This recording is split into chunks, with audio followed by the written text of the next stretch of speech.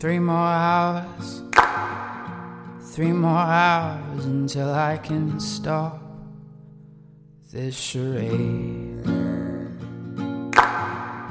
3 more hours until I can stop playing this game. But Lucky's gone away, Lucky's gone away, so it's just me today.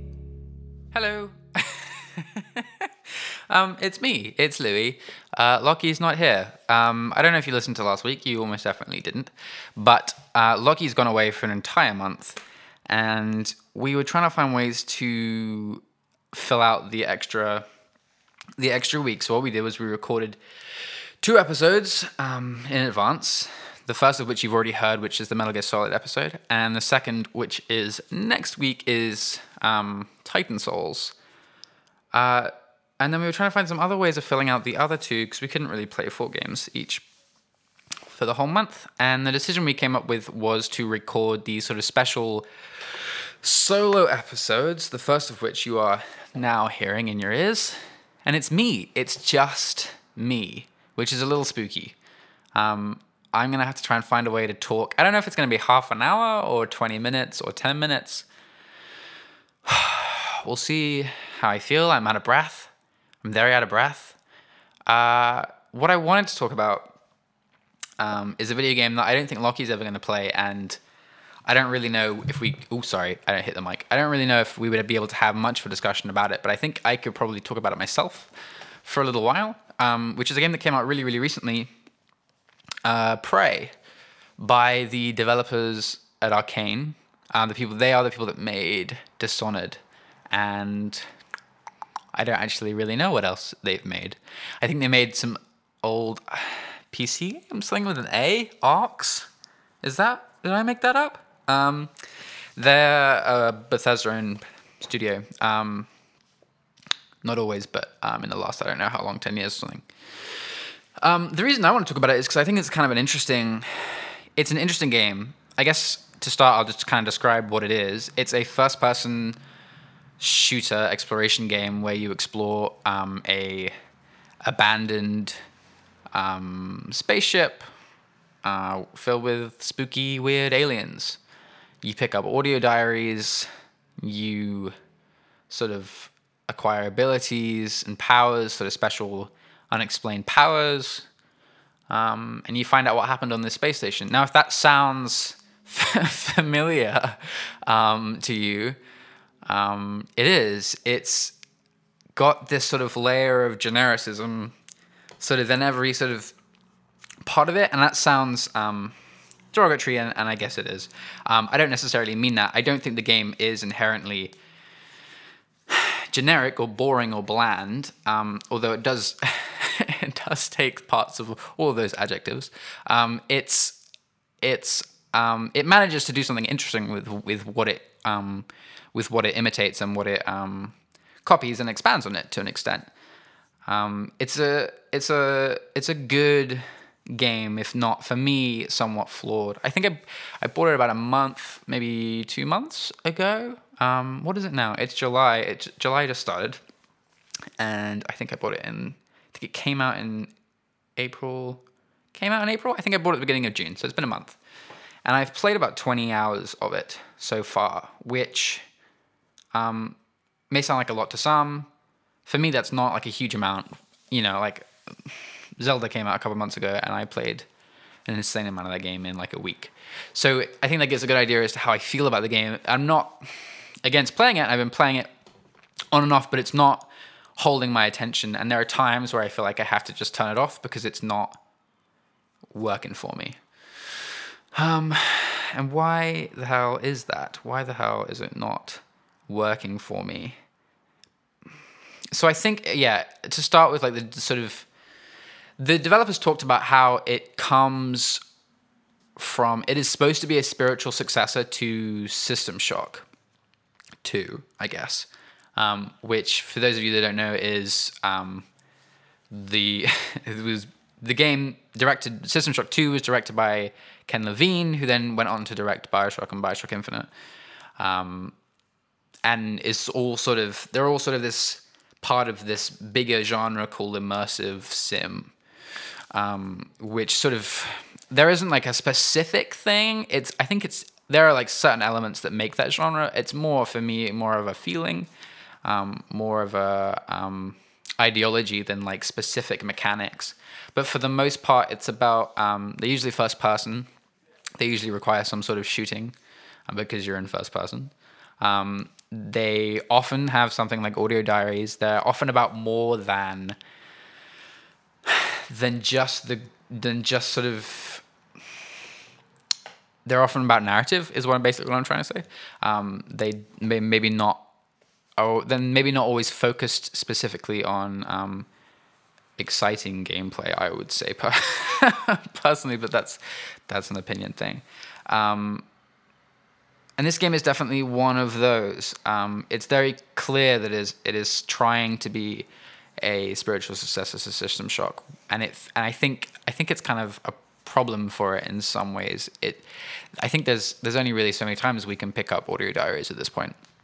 And the game isn't littered with audio diaries. It's not like BioShock. That's not like the constant way it's telling narrative. It's you're reading emails and stuff, but it's not all the time. And I think maybe what you're spending more time doing in the game is navigating the space. And that's something this game does really, really well, and is clearly taken on a lot from the Dishonored game, which is the other game they've made. Dishonored has incredible movement mechanics and is also part of these sort of games. I would call that another immersive sim with a lot more originality tied to the side of it, But yeah, so Dishonored is very movement based. You've got like mantles and sprinting and sliding, and you can dash and teleport across the map, and you're always above ground. I think you're playing Dishonored wrong, really, if you're walking along the pavement. And Prey takes on a lot of that stuff, which is really, really cool. So you have this thing called a glue gun, which allows you to basically stick huge blobby things to walls through a gun, and then sort of clamber up it and get to like an area you can see. Oh my god, I need to take a breath. Talking is very difficult. Blobby things. Windows is where you arrive. And then there are like vents, and there are lots of different ways of getting around, lots of different ways of getting to the place you need to get to. And I think for me, something I've noticed more and more and more playing these games, because they definitely come back in style in the last 5 years, I would say, is they are games that always feel... I always feel like I'm the most aware of the developer when I'm playing these games. I always feel like I'm paying attention to what it is they're trying to do to their level design. I think people talk about these games like, oh, the level design's really, really good. It's really interesting and sort of dynamic, and other boring words I'm using. And I feel like I'm really choosing my own path, or they say, oh, it really feels like there's only one of two options, and it's usually one of those, and it's mostly both of them at the same time. And I think for me, when I'm playing these games, I feel a sense of satisfaction. It feels satisfying to sort of find your own route through a place. But I do these things where I incessantly sort of explore the entire area. I feel like I need to see every single space and find every single little bit. And what happens is I end up finding all the routes to the same space, So I will, this is a cool like vent that I found that takes me to this place. Oh, cool, this is where I wanted to go, blah, blah, blah. And then I'll be like, okay, what's in this room? And I go through this room and I find this key card. And it opens the door that I just sort of circumnavigated by going through the vent. And to me, that is both satisfying in a way, because you're like, oh, cool, so there was another route through this thing. But at the same time, my brain's going, oh, I guess the developer put that there, so I could have found that instead, and that could have been a different route. And it's that like constant sort of being pulled out and going, oh, this is what the developer wanted me to do. And what the developer wanted me to do was one of these 20 options. Now, I think that these games allow, and I think Arcane does this actually better than a lot of other people, is allow for a lot of creativity with its mechanics. Dishonored is a really, really great example of something where it fills the game with all these different powers. And if you go online, if you go on like YouTube and look for like sort of crazy Dishonored playthroughs, people do like insanely rad things with these powers, and I'm not going to bother describing them because that'd be really boring.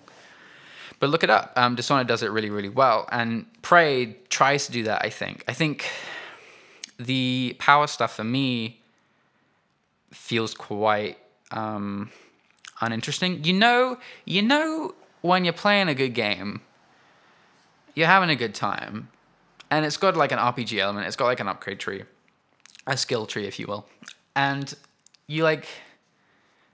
It's been like 2 hours, and then you realize. Do you have like 5 upgrade points that you haven't used? And then you go in and you go, oh, I've got 5 points. And then you sort of look and you don't really want anything. And you realize that the reason you have 5 of these points is because actually you don't care. You don't care about the powers that you can get. The most recent example I can think of is The Witcher 3. And I really like that game. I think we've talked about how much I like that series in the past. But The Witcher 3, I think because of its scale, because that game is so huge and takes so long to finish, they had to sort of make an upgrade tree that was quite stat-based. So it was like, oh, get this and get 5% more damage to blah, blah, blah. And so you play for 200 hours, and then you are definitely significantly more powerful than when you started, but you can't really tell unless you were to take that away, unless you were to take away all those upgrades, and then you'd be like, oh, whoa, this is really, really hard, and I'm completely underleveled. There's not, like, specific moves that you unlock. There are some, obviously, but I think that the upgrades that are always more interesting is not 10% to health or 20% damage plus. It's any sort of actual sort of ability. And Prey has those. Prey has abilities, but again, for me, they feel quite drab. There's some that are cool. You get the coolest thing that this game has, and it's the one they talked about the most, is actually it is not the coolest thing. The thing, at least initially, what seems like the coolest power is something called Mimic. In the game, there are these sort of enemies called Mimics, and they basically are the single-player version of Prop Hunt. If you've never played Prop Hunt, I believe it was originally a Counter-Strike mod, but it's now in like Call of Duty and stuff. It's just like part of the main game, just one of the multiplayer modes. You can turn into any sort of object in the environment, and then players walk around trying to find you, and you can sort of run. That game's a lot of fun. I don't think I ever actually properly played it, but I definitely watched a lot of playthroughs of YouTubers playing it. And it's a really, really cool idea. So it's an evolution of that, and it's stuck in a single-player game. So there's these enemies that turn into coffee cups and bins and lamps. And then they jump scare you. They're just sort of these mini jump scares that at the beginning, to be honest, are quite infuriating. But over time, the game does not force you to keep going through that jump scare over and over again, and gives you some ways of being able to sort of see like in the future that's going to happen, sort of thing. One of the ways is just you have like a scope, and then you can turn it on, and then it points out, oh, that's a mimic, that lampost's a mimic. And then you can just sort of sneak attack it, and it dies straight away anyway. So you sort of stop having to go through that stress. It's like insane stress from the jump scares. Yeah, so that's a really cool power. You get that power, I think, by scanning these things. You eventually get this mimic power, which is cool. The problem is that it really only doesn't really have many functions. You can turn into a coffee cup. You can turn into basically any sort of object you see, and I think you can upgrade it to do more complex and larger objects, like some of the robots in the game and stuff. But to be honest, the only time I've used it is to like get through. How do you describe that thing? You know the things in like passport control with the little window that you put the passport through, and the guy goes, that thing. So I've turned into a coffee cup and then rolled through there. There's sort of the security booths where they'll have like a console that you can interact with in a safe or whatever. And that's the only time I've used that. It's a shame because it's inherently quite sort of satisfying to turn into an inanimate object and kind of roll around. It's sort of It's really goofy, but it's really cool. But there doesn't really much function outside of that. Again, I'm sure there are people on YouTube that have done really interesting things with it. But at least for my dull ass brain, that's all I can really think of to do. Aside from that, like a lot of the powers are quite dull. There's just kind of like telekinesis, which we've seen in like every single one of these damn games. There's like firing things from your brain. There's some mind control stuff. By the way, mind control stuff, screw mind control stuff. I'm not a big fan of those are always the powers I tend to ignore. I'm not sure what it is. There's something about, like, so I'm trying to think of an example. The classic sort of taking an enemy and making them an ally, making them fight for you. I don't know what it is about that power, but I've always found it inherently unsatisfying. I think because I guess I want to do the fighting myself. And they either sort of hang around way too long, and it's like, why are you here, bro? Or they sort of turn off really quickly. I think because they're usually just way too overpowered, because you're basically doubling yourself. Yeah, it's a interesting game, and I would definitely recommend it if you feel like you're lacking another sort of BioShock. I don't think it does much to really push that genre forwards, other than refine some of those mechanics and then flesh out the space a little more. I don't find the narrative particularly interesting. The biggest problem I have with it at the moment, I need to slow down. The biggest problem I have with it at the moment is the loads, which is a really boring complaint, I recognize. But dear Lord, the loads on PlayStation 4 really are disruptive to the experience. The game is set up to be sort of this semi-open world. Open world is probably not the right word to use, because I think that gives people this idea that it's like huge or some Grand Theft Auto thing. It's nothing like that. It's more like a hub world with sort of offshoots and levels. But the entire space station is sort of explorable as long as you have the right key cards and such and such and such. Kind of, to be honest, it's kind of like, speaking of, we talked about Metal Gear Solid last week. It's similar to that in that there is a whole space, and once you have all the key cards, you can technically go back to the beginning of the game, I guess. The difference here being that the game gives you reason to do that. You know, it's asking you to backtrack quite a lot of the time, which is cool. I really like that idea. It's a really interesting layout.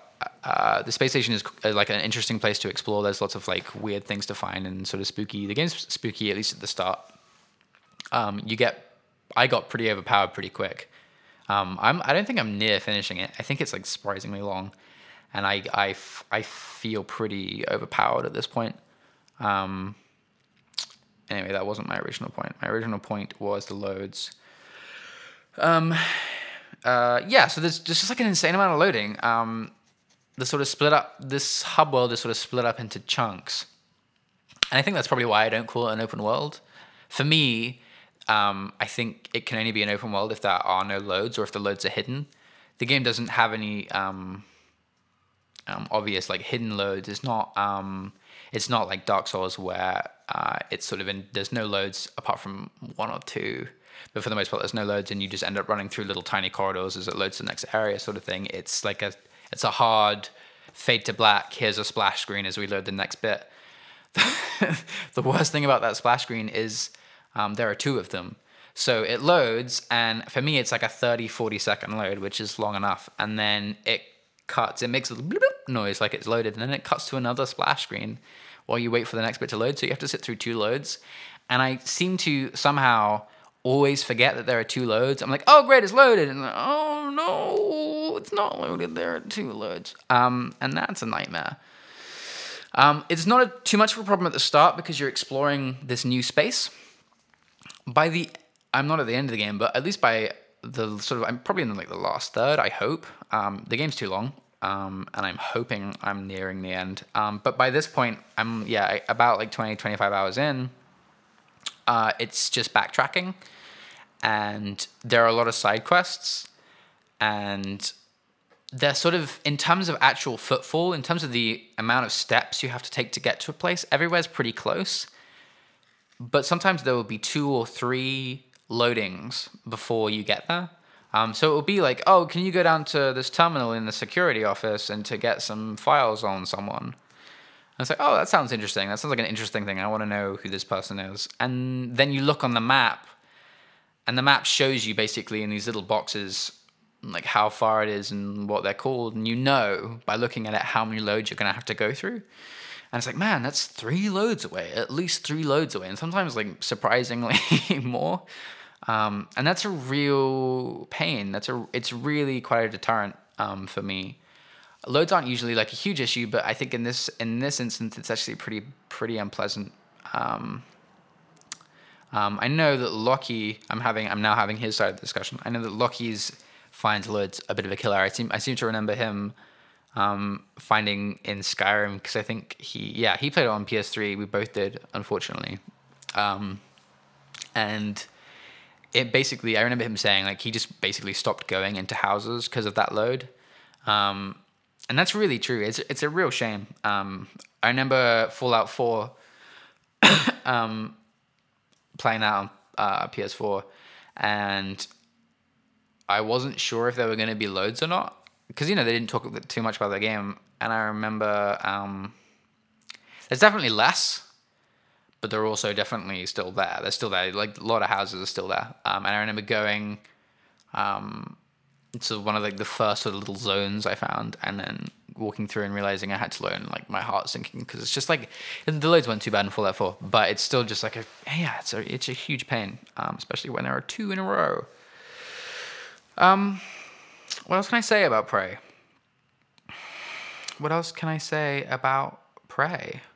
It's okay.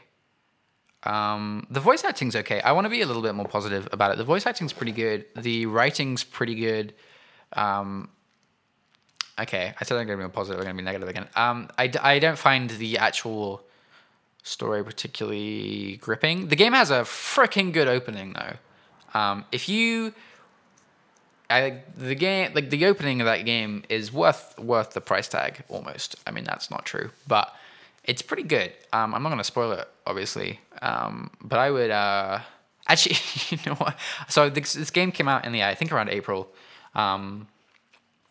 And it came with there was a demo released on the PlayStation Store, which I played. I didn't really know much about the game. I knew that Arcane was making it, so I was like, oh yeah, I'll check it out. And I played the demo, and the demo is surprisingly meaty. It's called the opening hour, but I think I played it for an hour and a half, if not 2. And it basically runs through the entire opening sequence, and then it gives you like a bit of the open space to sort of explore, which is really cool. And it didn't sell me on the game, but it did a pretty good job making a case for it. The reason it didn't completely sell me is actually the demo. I don't know if they've patched it, but when I played it, it was like a really botched demo. There was a lot of input lag, which is not something I ever notice. But it just felt sort of horrible to control. I couldn't really shoot anything in the face very well, which is really, really annoying for a game about shooting things in the face. Yeah, like hitting things with a wrench. This game has a wrench, obviously, because it's an immersive sim, so they have to put a wrench in it. There's a wrench in it. You know these games with wrenches? Oh, I love hitting things with wrenches. I always hate actually hitting things with wrenches. Sorry, that sarcasm wasn't clear. I don't like hitting things with wrenches. There's something inherently unsatisfying. I always find. I don't think I've ever felt. It's never felt good to hit something with a wrench. Now, not all things. I would say like hitting glass and breaking glass with a wrench is pretty good, or just like hitting a wall or a computer screen. But hitting an enemy, the idea of using a reticule that you usually use for like pointing and shooting a gun, but for a wrench, which doesn't have a projectile and just kind of swings horizontally across the screen usually, sometimes vertically I suppose, but sort of in one long straight line, never feels good. I'm trying to think of a game that had like good... No, it's why Skyrim feels like crap to me, is because you're basically just using wrenches the whole time. unless you're doing like magic and stuff. Is there anything positive? It's like I feel like I would like more people to play it. I don't think the game sold very well. Arcane's games don't seem to sell very well or something. They seem to drop in price immediately. I don't know if that's because they don't sell well or because they sell amazing. I doubt they sell amazing. But they're a really, really cool developer, and Dishonored 2 is really, really great, and Prey is pretty good. And I know that some people really, really like this game. Prey is what I'm saying. I don't particularly love it, but I know that a lot of people, the kind of people that... Actually, you know what, let's take a second. Let's take 1 second and talk about that genre, the immersive sim genre. It's a funny one. It's one of those ones that feels like people get quite sort of hoity-toity about. I think the people that really like that genre sort of swear by it and sort of talk about it like it's the only way that games should be made. Not all of them. I'm generalizing, of course. But it does feel like that comes up a lot of times, and that is kind of a crazy thing. They feel very similar all the time, and maybe that's because there actually just aren't that many of them. And there are parts of them in lots of games. You know that. So, like I mentioned Zelda earlier, that game is a good example of something that has taken a lot of those some of those elements and put them into this game and made it a bit more complex and just in general slightly more interesting.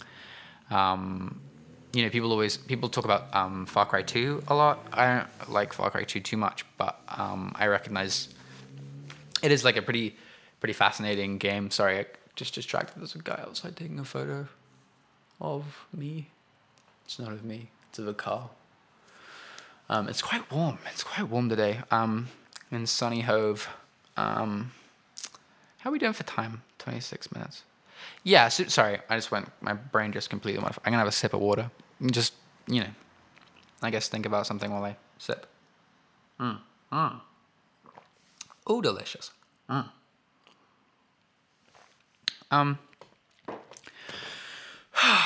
Yeah. It's a strange one. Am I going to finish it? I keep thinking I'm going to finish it, and then I play it. And I go, oh, I don't know if I'm going to finish it. It keeps getting longer. I guess that's kind of it. I guess I'm kind of summed up. I should probably stop talking. So yeah, I think that's the episode. So Lockie is Lockie is away, but I think he's planning on recording an episode himself, which is going to be interesting. He'll be doing it on his phone. I don't think he has any sort of recording equipment. He's on holiday, obviously, and he doesn't have anything like that. So we'll see. We'll see what it sounds like. I'm really, really interested to see what it is he decides to talk about. We haven't discussed it. He might not even talk about a video game. I hope he does, because that is more we're supposed to talk about. Thank you for listening. This podcast, Time Played 3HR, I didn't mention that at the beginning. Time Played 3HR goes up every freaking week, and it is slightly more work than I thought it would be, but also not too bad at all, actually, to be honest. It's quite easy. On Sundays, most people seem to listen to it on Mondays. I looked at the stats. Thank you, actually, for listening. I think we don't have a lot of listeners, and I have no idea if any of them are concurrent, if it's like the same people at all. There's quite a few people in Japan, actually, which is interesting. I hope they're real people. I hope you're real people. Thank you for listening. Every Sunday on SoundCloud and iTunes. I have been Louis this time, and next week I will be playing Titan Souls on Lockie's recommendation, and I'll speak to you then. Thanks, bye. Mm-hmm.